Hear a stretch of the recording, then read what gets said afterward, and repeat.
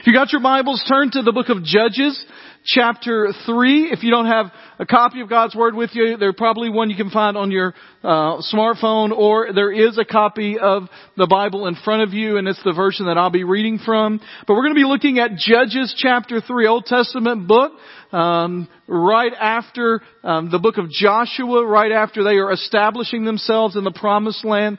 And so if you're new to the Bible, Genesis, Exodus, Leviticus, Numbers, Deuteronomy, Joshua, Judges, so seventh book of the Old Testament of the Bible is there. And we're going to be in Judges, the third chapter today. Now, I was gone last week. Our family, we went on a family vacation to Orlando, Florida. We did 5 theme parks in 5 days with 4 kids. And all God's people said, why? That's what you said, alright?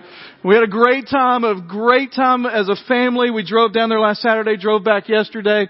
And Jeff was here in my absence last week. I'm so thankful to him and appreciative of the message he brought. And if you were here last week, what he said is true. I said, we're going to be doing this study on Judges. I'll give you your pick. You take whatever judge you want to take. And he chose Samson. And then, as I watched his sermon this week, online, I was watching, he was talking about the reason he chose Samson. He talked about these heroes that he had growing up. People like the Hulk and He-Man. And even today, he has like an irrational love of The Rock, right? I mean, like these really buffed out guys. And so as we were thinking about that, I thought about one of my heroes growing up, and this is from a movie, series of movies that my dad and I bonded over. It's Father's Day, and so I'm thinking about my dad and all of that, and we bonded over this series of movies. And so I want to show you a picture. He showed you pictures last week. I'll show you some pictures of one of my heroes growing up. This is one of mine right here, alright? Rocky Balboa. Now I'm not talking about Rocky 5, 6, 12, 38, whatever they've made now. I'm talking about the first 4 Rocky films. Like one Thanksgiving, my family went to see Rocky 3. That was our Thanksgiving big event after we ate. We went to see Rocky 3. And you remember the reason I liked Rocky, like Jeff likes all these guys that are like the big powerful guys. I liked Rocky because he was always the underdog. He wasn't supposed to win, right? I mean, he was in the first couple of movies, he's fighting Apollo Creed, the undisputed heavyweight champion of the world, considered in the movie one of the greatest fighters of all time. In the third movie, he's fighting, you remember the name of the guy he's fighting in the third movie? Clubber Lang, who's played by Mr. T, right? Remember in the movie, he like picks guys up and he like knocks guys out. Hulk Hogan was in that movie. It's like over the top. And the fourth one, he's over in Russia, fighting a guy that's shooting up on steroids every day while he's out lifting logs in a barn somewhere, right? It's like this underdog story. And I love that story of Rocky. And if you remember, most of you don't have a memory of Rocky like I do, but pretend you do for me, alright? And so in the first couple of movies, he fought, and one of his advantages is that he had a fighting style that was a little different than his opponent. And in the second movie in particular, he decides he's going to fight traditional. And he does for most of the movie, most of the fight. And in the last round, his trainer, Mick, tells him, switch it now. Now. He's yelling. I can't do the voice of Mick. If I tried, it would be terrible. But he's telling him, now, switch it. And he wanted him to switch to fight southpaw. Now you tell me, what does southpaw mean? He fights what? Left-handed. And because he'd been fighting right-handed the whole fight, he was a little bit of an ambidextrous fighter, but the last one he wanted to switch, and he does towards the end of the round. And I hate to spoil something that's been out for 39 years, but he wins the fight in the second movie, alright? Becomes undisputed heavyweight champion. Now this is from the fourth movie when all the Russians love him are chanting Rocky at the end of the movie. But he switched to left-handed and it made the difference. How many of you here are left-handed? We got any left-handers? Look at that. Jason Skiller went up strong right there, right? Charles, all right? There are some disadvantages to being left-handed sometimes, right? What are some disadvantages to being left-handers? Help me out. What? Spiral notebooks. That's on the wrong side, all right? What else? As a right-handed person, eating next to a left-handed person is hard because you hit elbows. You're fighting for that space, right? If you like to play sports, a lot of times the equipment is made for right-handers, alright? Golf clubs. Scissors are made for right-handers. I didn't know this till this week, Now I'll leave the left-handers to say this is true or not. Apparently zippers are made for right-handers. Okay. All right. You didn't expect to hear that today, all right? But you know there's some advantages to being left-handed, all right? Jason, I don't know if you know this or not, but you are more likely to be a genius if you're left-handed than right-handed. So we got that. More likely to be a genius. In sports, if you're decent at sports, being left-handed can be an advantage. If you're a left-handed pitcher, that can be an advantage. If you're a shooter, if defender, it can be an advantage. And I read this 2 different places on the internet, and so it has to be true. You can see underwater if you're left-handed better than right-handers. Now that really doesn't help you in any way. But do you know that being left-handed has not just been kind of an anomaly through history, but that it's actually been considered something of a detriment, and even that something's wrong with you. Right? So in Latin, the word for left is sinister, which is the same word for evil. In French, I'm not going to try to pronounce the French word, but the French word for left-handed is awkward. And in English, the word left we get comes from the word which means weak.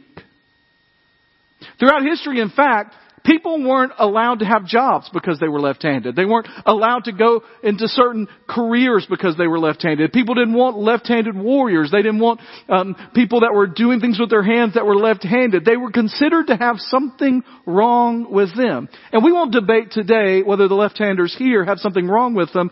That's for home. But that is the general idea in the ancient world, which makes what happens in Judges chapter 3 interesting.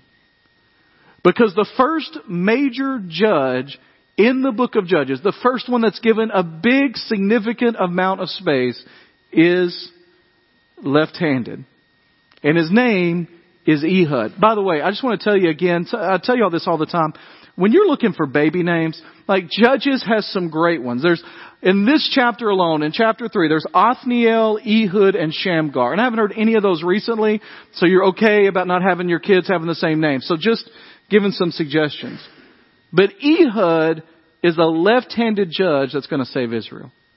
We're in the midst of this series called Broken Saviors. We call it Broken Saviors for a couple of reasons. First of all, it's because God does in the book of Judges over and over and over and over again save His people from terrible danger or being oppressed or being ruled by another country. But they're broken because they don't ultimately give the satisfaction that is necessary for our souls. And what happens is they have to be saved again and again and again and again because the salvation that comes doesn't stick. And they fall back into the same pattern of sin and running away from God. The word that is used sometimes in here is they forget God. They walk away from God. They do what God intended them not to do. In fact, chapter 3, and we're going to start reading the story of Ehud down in verse 12, but it's interesting, the setting of it comes in verse 1 where it says, the nations of the Lord left in order to test all those in Israel who had experienced none of the wars. It was to teach the future generations how to fight in battle. So it tells us that there are nations around. The situation is they've entered into the promised land. They are establishing a place in the promised land, but they have all these people around that are fighting them, that are going against them, that are a thorn in their side. And God says they're there for a couple of reasons. First of all, it tells us in the first couple of chapters, they're there because the people that were supposed to drive them out did not drive them out. But then God used them to test them and to teach them. To test them when they remained faithful when difficulty came. And to teach them how to fight because it was a necessary skill to maintain the country. As I read that, I thought about, and this is just a side note, this is just free information on the side. How many times in our lives do we have something that is continually in our lives? A weakness, a difficulty, a problem, hurt. And we wonder what it's there for. And perhaps part of the reason is because it was something God told us to get rid of and we didn't. But part of the reason is God is testing our faithfulness and teaching us to follow Him even in the midst of difficulty. And so chapter 3 tells us first the story of Othniel, who is this judge that we're not going to talk about much at all today. And at the end of the chapter, it talks about this guy named Shamgar, who we're not going to talk about much at all. But what's interesting is the way those two guys handle being God's judges are so different. Othniel is by the book, the way the book tells us it's going to happen. They're going to cry out for help. God's going to send a messenger. He's from Caleb's family, so he's from a line of godly people. He comes and he saves his people, and they have 40 years of rest. Shamgar at the end of this chapter has one verse in the whole Bible. All we know about him is that he killed a bunch of Philistines with an ox goad. Cattle prod. And in the midst of that, we have the story of Ehud. Now, here's what I want to tell you about this story before we even get started. I feel like this is one of those stories we need to have one of those discretion is advised moments. This is not a G-rated story, all right? It's in the Bible. It's real. It's there. But it is a story that some of you know what's coming. Some of you remember the story of Ehud. Some of you are like, I didn't know the word Ehud existed in the language, all right? As we read this story, you're going to see it is a graphic story. And I want to read it, stopping at points along the way, and then give you some things out of it that I see for our own application. It starts in chapter 3, verse 12. Then the Israelites again did what was evil in the Lord's sight. That verse will happen again and again and again in Scripture. What's interesting to me is we've already seen that verse a couple of times, and we're in chapter 3. The Israelites again did what was evil in the Lord's sight. He gave King Eglon, just a little note here, his name literally means King Heifer. King large cow. Of Moab, power over Israel because they had done what was evil in the Lord's sight. And so here's the picture. They've had 40 years of rest. For whatever reason, in that 40 years of rest, they start to go back to their sin. They start to follow other gods. They start to walk away from God. They start to forget God. And as they forget God, as they walk away from God, it creates an environment where they can be taken over by the Moabites, by Eglon. And God, it says in Scripture, because they have been unfaithful to Him, empowers Eglon to take them over. Next verse. After Eglon convinced the Ammonites and the Amalekites, he gets those together to join forces with him. He attacked and defeated Israel and took possession of the city of palms. Anybody know what the city of palms is? Most people think it's Jericho. Now think about this. Even if you haven't been much of a Bible scholar, you've heard of the Battle of Jericho. The biggest victory the Israelites had entering into the Promised Land was Jericho, where they walked around the walls. You know, whether you've read the Bible version or watched the VeggieTales version, they walk around the wall, blow the trumpet, the walls come tumbling down. Huge victory. Most fortified city they were going to face. God does it without them bringing up any kind of weaponry. The walls come down. And here they are, just a few years later, in this place that they would claim as their biggest victory is the place they're defeated by Eglon and the Moabites. And then it says, the Israelites served King Eglon of Moab 18 years.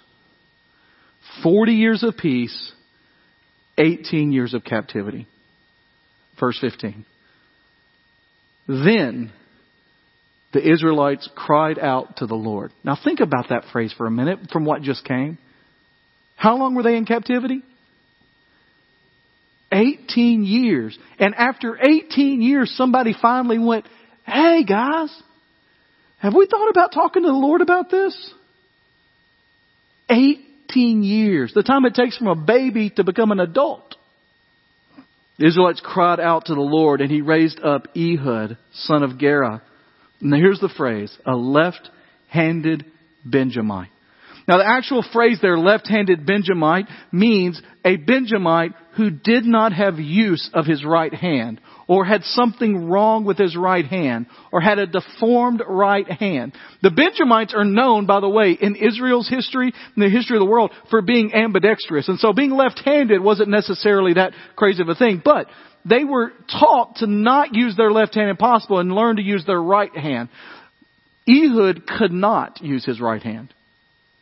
He was disabled. His right hand had some deformity or he couldn't use it. The Lord chose him as the deliverer. The Israelites sent him with a tribute for King Eglon of Moab. Ehud made himself a double-edged sword, 18 inches long. He strapped it to his right thigh under his clothes and brought the tribute to King Eglon of Moab, who was an extremely fat man. Now, why is that in there? This is not body shaming, by the way. This is just expressing what's happening. Why do you think it told us it was a fat man? Well, I think a couple of reasons. First of all, if you haven't read the story before, something's going to happen that involves him being very fat. The second reason is, in their day and time, to be fat was to be wealthy.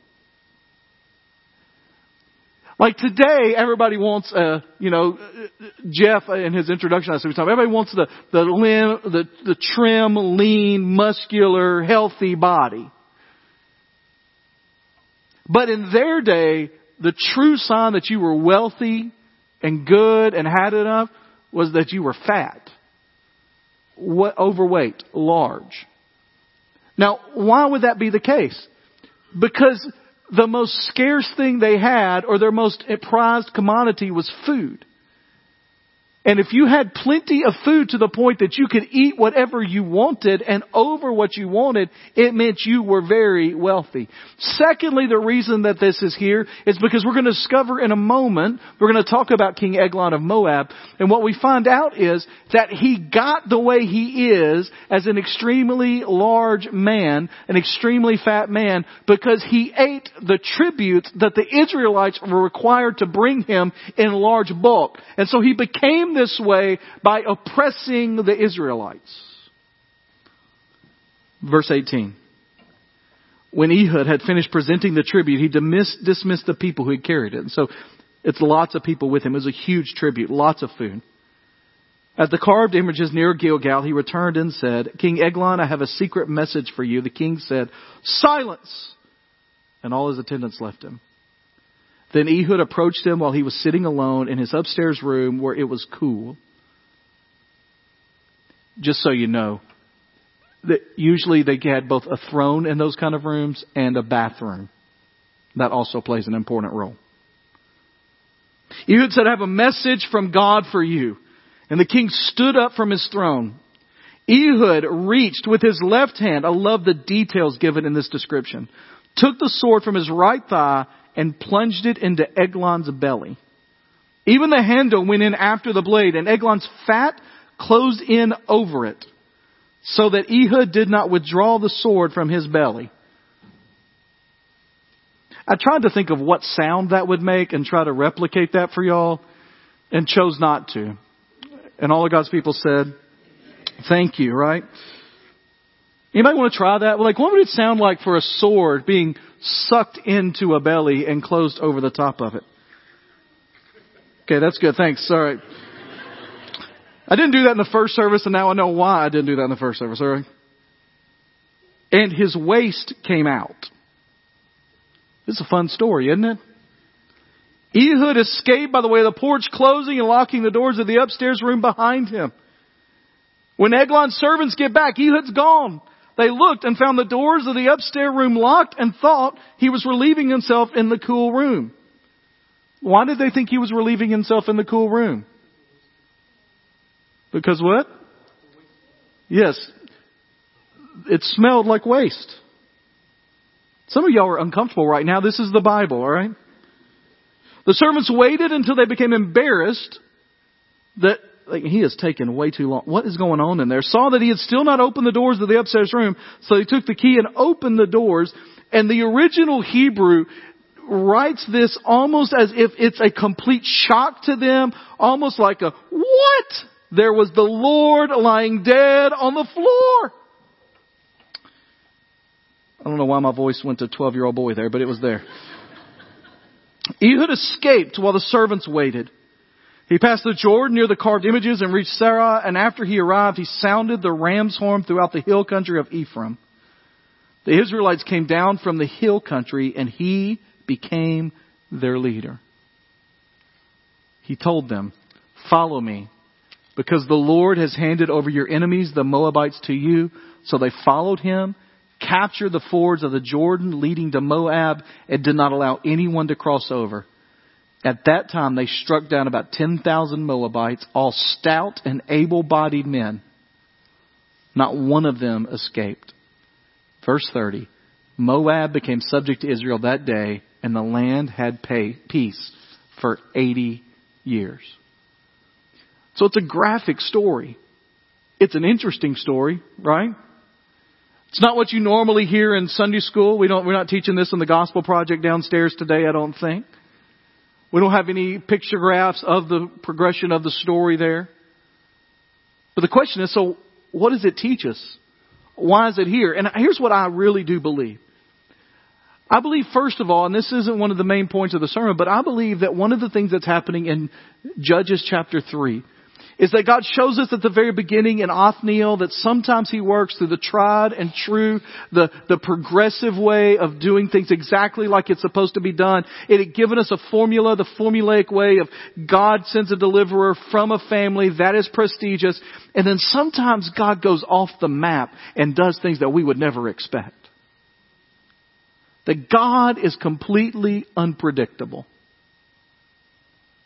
And when you're sovereign, you can be.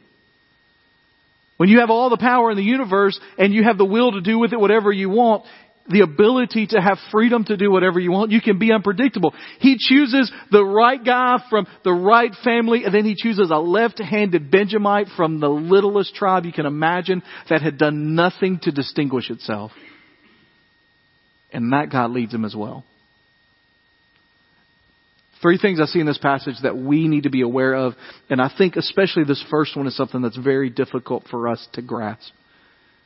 And the first thing that we see in this story is this. God turns our weakness into strength. When we think about how Judges progresses, what we discover is God uses some really unlikely people. I mean, we've moved from Moses. I mean, you know Moses, right? Moses is an imposing figure, Charlton Heston-like guy that is just powerful and big. We move from him to Joshua, who stands up and says, "Choose you this day whom you will serve. But as for me and my family, we will serve the Lord." And we get those great, great leaders chosen by God, mantle passed down from one to the other. And then you get into Judges, and suddenly the people that are chosen are not quite as put together. I mean, you've got Ehud's a left-handed person, Benjamite. You've got in the next story, we'll talk about next week, Deborah and Barak. Deborah was a strong woman, but in that day and time, women were not chosen to lead nations in Israel. And the guy beside her is a cowardly man. You've got Gideon, who was timid in his leadership. And even when you get out of the Judges, what we see carrying on through the Old Testament is that God chooses leaders that aren't always immediately identifiable as the leader that they should be. When you think about the greatest leader of the Old Testament, the greatest king of the Old Testament, think of David. But when David was chosen, he was a scrawny shepherd boy. And what Ehud shows us and what Old Testament shows us, what the New Testament shows us, is that so much of what our society, so much of what our America teaches about what leadership looks like and what used by God looks like is contrary to what Scripture teaches is really all about being used by God. I'm reading a book this week while we were on vacation called From Weakness to Strength by Scott Sauls, and I just read you what he wrote in here. It's just fascinating to me. It says, Jesus offers a radically different understanding of what it means to be a leader than the current American culture. He says, for example, in America, credentials qualify a person to lead. In Jesus, the chief qualification is character. In America, what matters most are the results we produce. In Jesus, what matters most is the kind of people we are becoming. In America, success is measured by material accumulation, power, and the positions that we hold. In Jesus, success is measured by material generosity, humility, and the people whom we serve. In America, it's laughable to come in last and laudable to come in first. And yet Jesus says the first will be last and the last will be first. In America, leaders make a name for themselves to become famous and sometimes treat Jesus as a means to that end. In Jesus, leaders make His name famous and treat their own positions, abilities, and influence as a mean to that end. In America, leaders crave recognition and credit. In Jesus, leaders think of themselves less and give credit to others. In America, leaders compare and compete so they'll flourish. In Jesus, leaders sacrifice and serve so others will. In America, leadership often means my glory and happiness comes at your expense. In Jesus, leadership always means your growth and wholeness comes at my expense. In America, the strong and the powerful rise to the top. In Jesus, the meek inherit the earth. The Apostle Paul said that he had gained everything you can want as a rabbi. And he said, but everything I have, I consider loss for the sake of Christ. Old Testament guys like Noah, who helped to restart the entire world, and yet as soon as he gets out of the ark, is found drunk and passed out naked. And Abraham, who lied about his wife twice so that he could save his own skin. Peter was a hot-headed fisherman. Rahab was a prostitute. Paul was a persecutor of the church. And yet God used these weak men for His glory. And even our Savior comes in weakness, born of a virgin in a small town, from a smaller town of Nazareth, homeless, completely unexpected, and He pays for our sins in the ultimate weakness of dying on the cross before being elevated in the resurrection. You see, here's what this story reminds us, is that God can take the weakest parts of us and make it our strength. When you think of the story of Ehud, think about this. No one would have ever thought of him as a great warrior. Why? Because he couldn't use his right hand. It was disabled. So when they asked somebody to go and take the tribute to the king, they chose him. Why? Because his right hand was disabled. He couldn't do anything to the king. He would be a good solution. When he goes to the king accepts him without any worry. Why? Because he doesn't have a good right hand. There's nothing to worry about with him. When he says, hey, I've got a secret message for you, the king is like, awesome, I love secrets. Everybody else get out of here. He wouldn't have done that if he had presented as a strong warrior with a strong right hand. And when the king stands up and leans over to hear the secret from Ehud, he is not suspecting in the least that when Ehud takes his left hand that he's going to reach down and take a sword and use it to kill him. His weakness was that he couldn't use his right hand. The strength he had in that moment was that he couldn't use his right hand.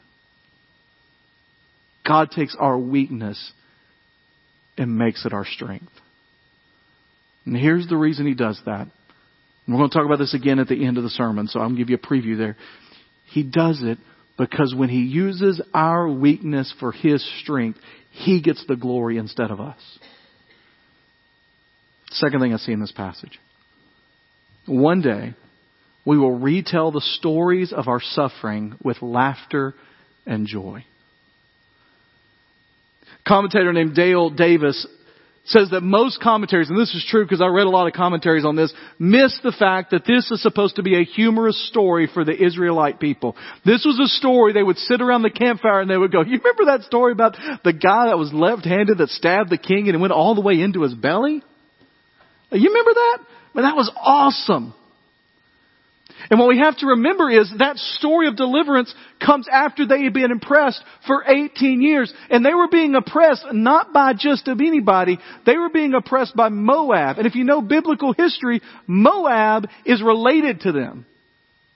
It's Lot's family. So this is like their little cousin that has come and taken over their land and is now ruling them. In fact, in the first 2 chapters, Moab was so insignificant on the world map that when the first 2 chapters list all these nations that they needed to worry about in the promised land, not one mention of Moab is made. Nobody thought Moab was a threat.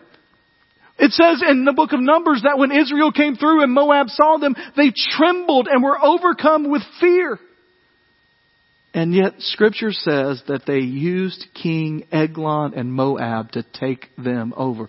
And so I want us to realize, first of all, the agony that the Israelites went through for 18 years. They weren't just being oppressed by another nation. They were being oppressed by their little cousins. Almost like when the little brother finally gets to where he can beat the big brother in a game. When I was growing up, I'm the little brother. My brother's 5.5 years older than me. Most of you don't know my brother. He lives here in the area, Brian. But Brian was always bigger than me, both older than me, but also he's bigger than me. He's built bigger than me.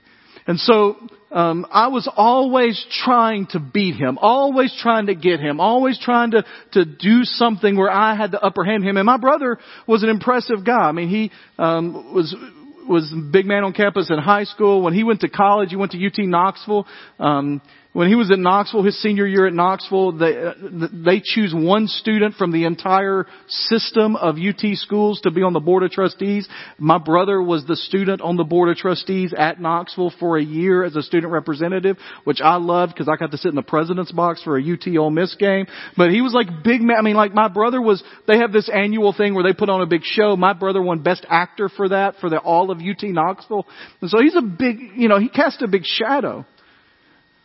And my brother was also a bigger guy. I mean, he's still bigger than me. He's a bigger guy back then. And I was not. Like when I was a junior in high school, I weighed 140 pounds and I was this height. Tell you a little secret, I no longer weigh 140 pounds, all right? And so when we would wrestle or when we would do stuff, he was just bigger than me. And I remember one particular summer, he came home from college. He was home for just a few weeks. He was doing an internship. And he and his buddies from high school were going to go play basketball down at the high school gym. And they said they needed a couple extras. I was in middle school at the time, and he said, "Hey, Lyle, you want to go play with us?" And I said, "Great." And he said, "Well, I'll vouch for you. We'll go." So we went, and it was 5-on-5, full court. And my brother leaned over to me, being the good big brother, and said, "Hey, I'm going to guard you, and I'm not going to play too tough. I don't want these other guys hurting you or anything." I said, "Okay." So we come down the court, and as we're running down the court, he says to me, "Hey, here in a minute, I'm going to give you a little space. You take the shot. I know you can hit it. You hit the shot just so you can kind of so they are like, okay, this guy can play with us." I said, "All right, that's awesome, Brian. Thanks." So Brian did. He kind of stepped off of me. I hit the shot. No big deal. Next time down, he guarded me a little more closely and I hit the shot again. And then the next time down, I hit a 3 over him. Next time down, I drove past him for a layup. And next time down the court says, "If you make another shot, I'm going to beat you up when we get home. Don't do it again." Because little brother was starting to take over for big brother. Israel was big brother.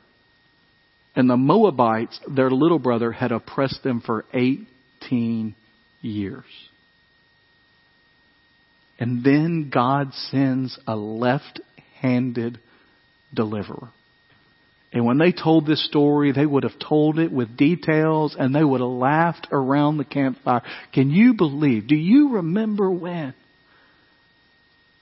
You have any family stories like that? Like maybe your family was in danger and then you got out and you look back on it now and you kind of laugh about it, or something bad happened and you're like, you couldn't believe it happened. And then you look at it 10 years later and you're like, man, it's crazy, and you just laugh about it. I mean, all around our family, I told this story a few years ago, but we used to laugh about the day we went canoeing a couple of years ago, and we got in the boat and the first thing that Maddie starts yelling is, "We're all going to die, we're all going to die." And halfway down or almost at the end of the river, the boat flips on Luke and I because Maddie's no longer in our boat because she kept yelling, "We're going to die." And we put her in the other boat. And Luke and I are stranded in the middle of the river. And when I look back on that moment, like I can remember the real fear that was there. Like Luke and I are there by ourselves in the middle of the river.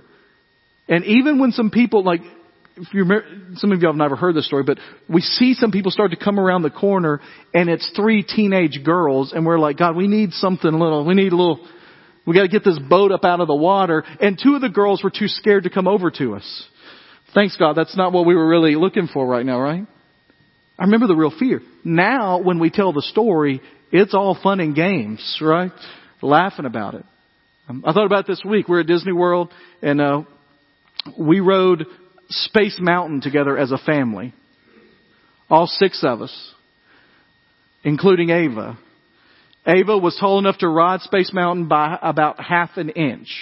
And she was determined she was going to ride it. And so the ways, how many of you have ridden Space Mountain, right? So it's in the dark, roller coaster, right? And so the way it was set up with Eli, you were in the front, right? You were the front one. Eli, Ava, Susan, and then in the next car was Luke, Maddie, and me. And we go, Space Mountain's dark, stuff starts flying at you, you're going around, and all of a sudden we start to hear, ah, ah, ah. And I'm like, what in the world is that? Then I realized, it's Ava. That's what that is. And she is literally, it's somewhere between screaming, like, get me out of here, like exhilaration. And so we are just like, we don't know what's going on. So we get off the ride and everybody's like, you okay? Like Susan says she's trying, like, you okay? Are you everything good? Like she just, the whole way. We get out and we're walking out and we start talking and we're like, okay, how was it? And she goes, it's my new favorite ride. We're like, what?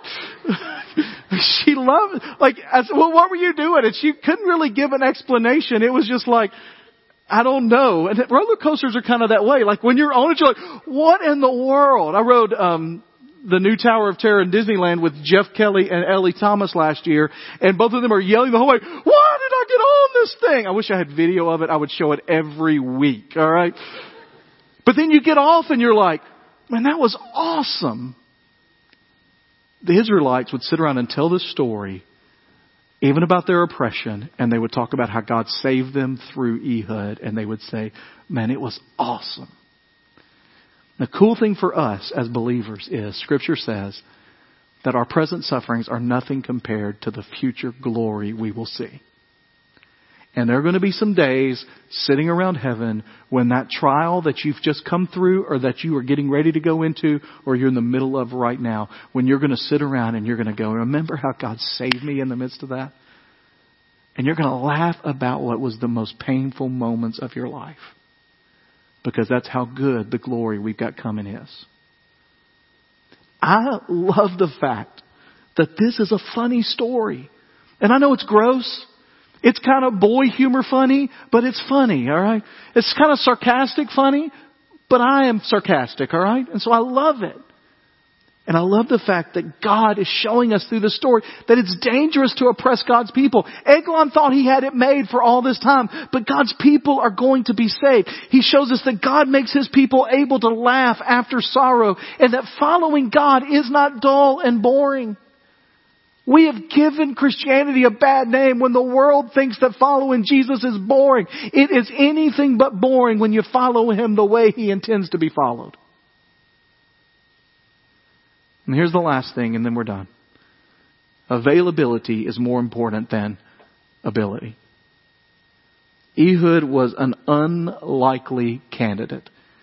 He was a left-handed Benjamite.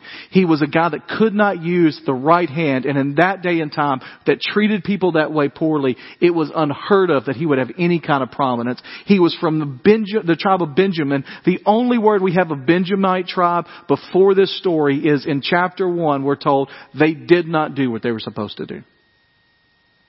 They didn't drive out the people. They couldn't.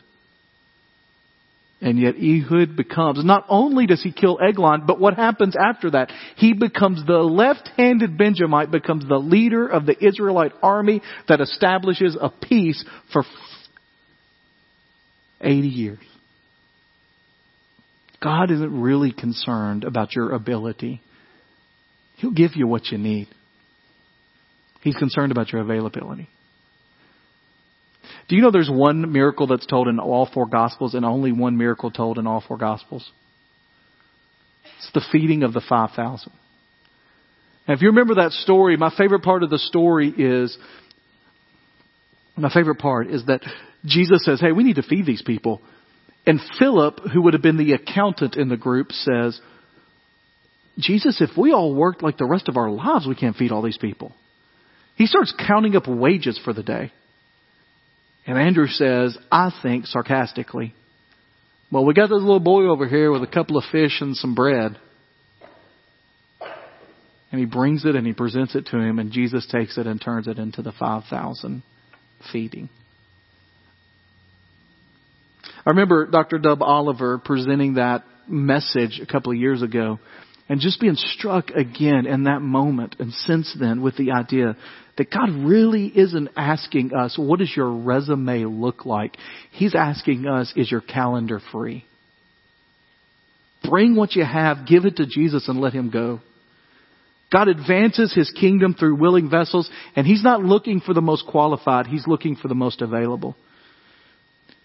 One of my favorite stories is about a pastor that meant a lot to me early in my life, who's a pastor in Memphis, Tennessee, Adrian Rogers. And it tells the story that one day he was preaching at his church in Bellevue that has thousands of people that come on Sunday mornings. And as he was preaching at Bellevue, he said, how many of you in the room today were valedictorians or salutatorians? And people raised their hand. He said, good, go and stand up, and stay standing.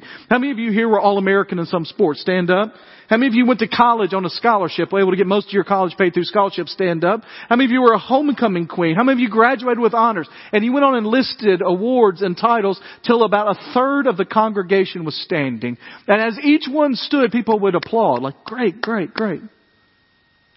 He looked at them as they were standing. He said, for those of you standing in the room, I've got good news and bad news. The good news is God can use you too. The bad news is you aren't His first choice.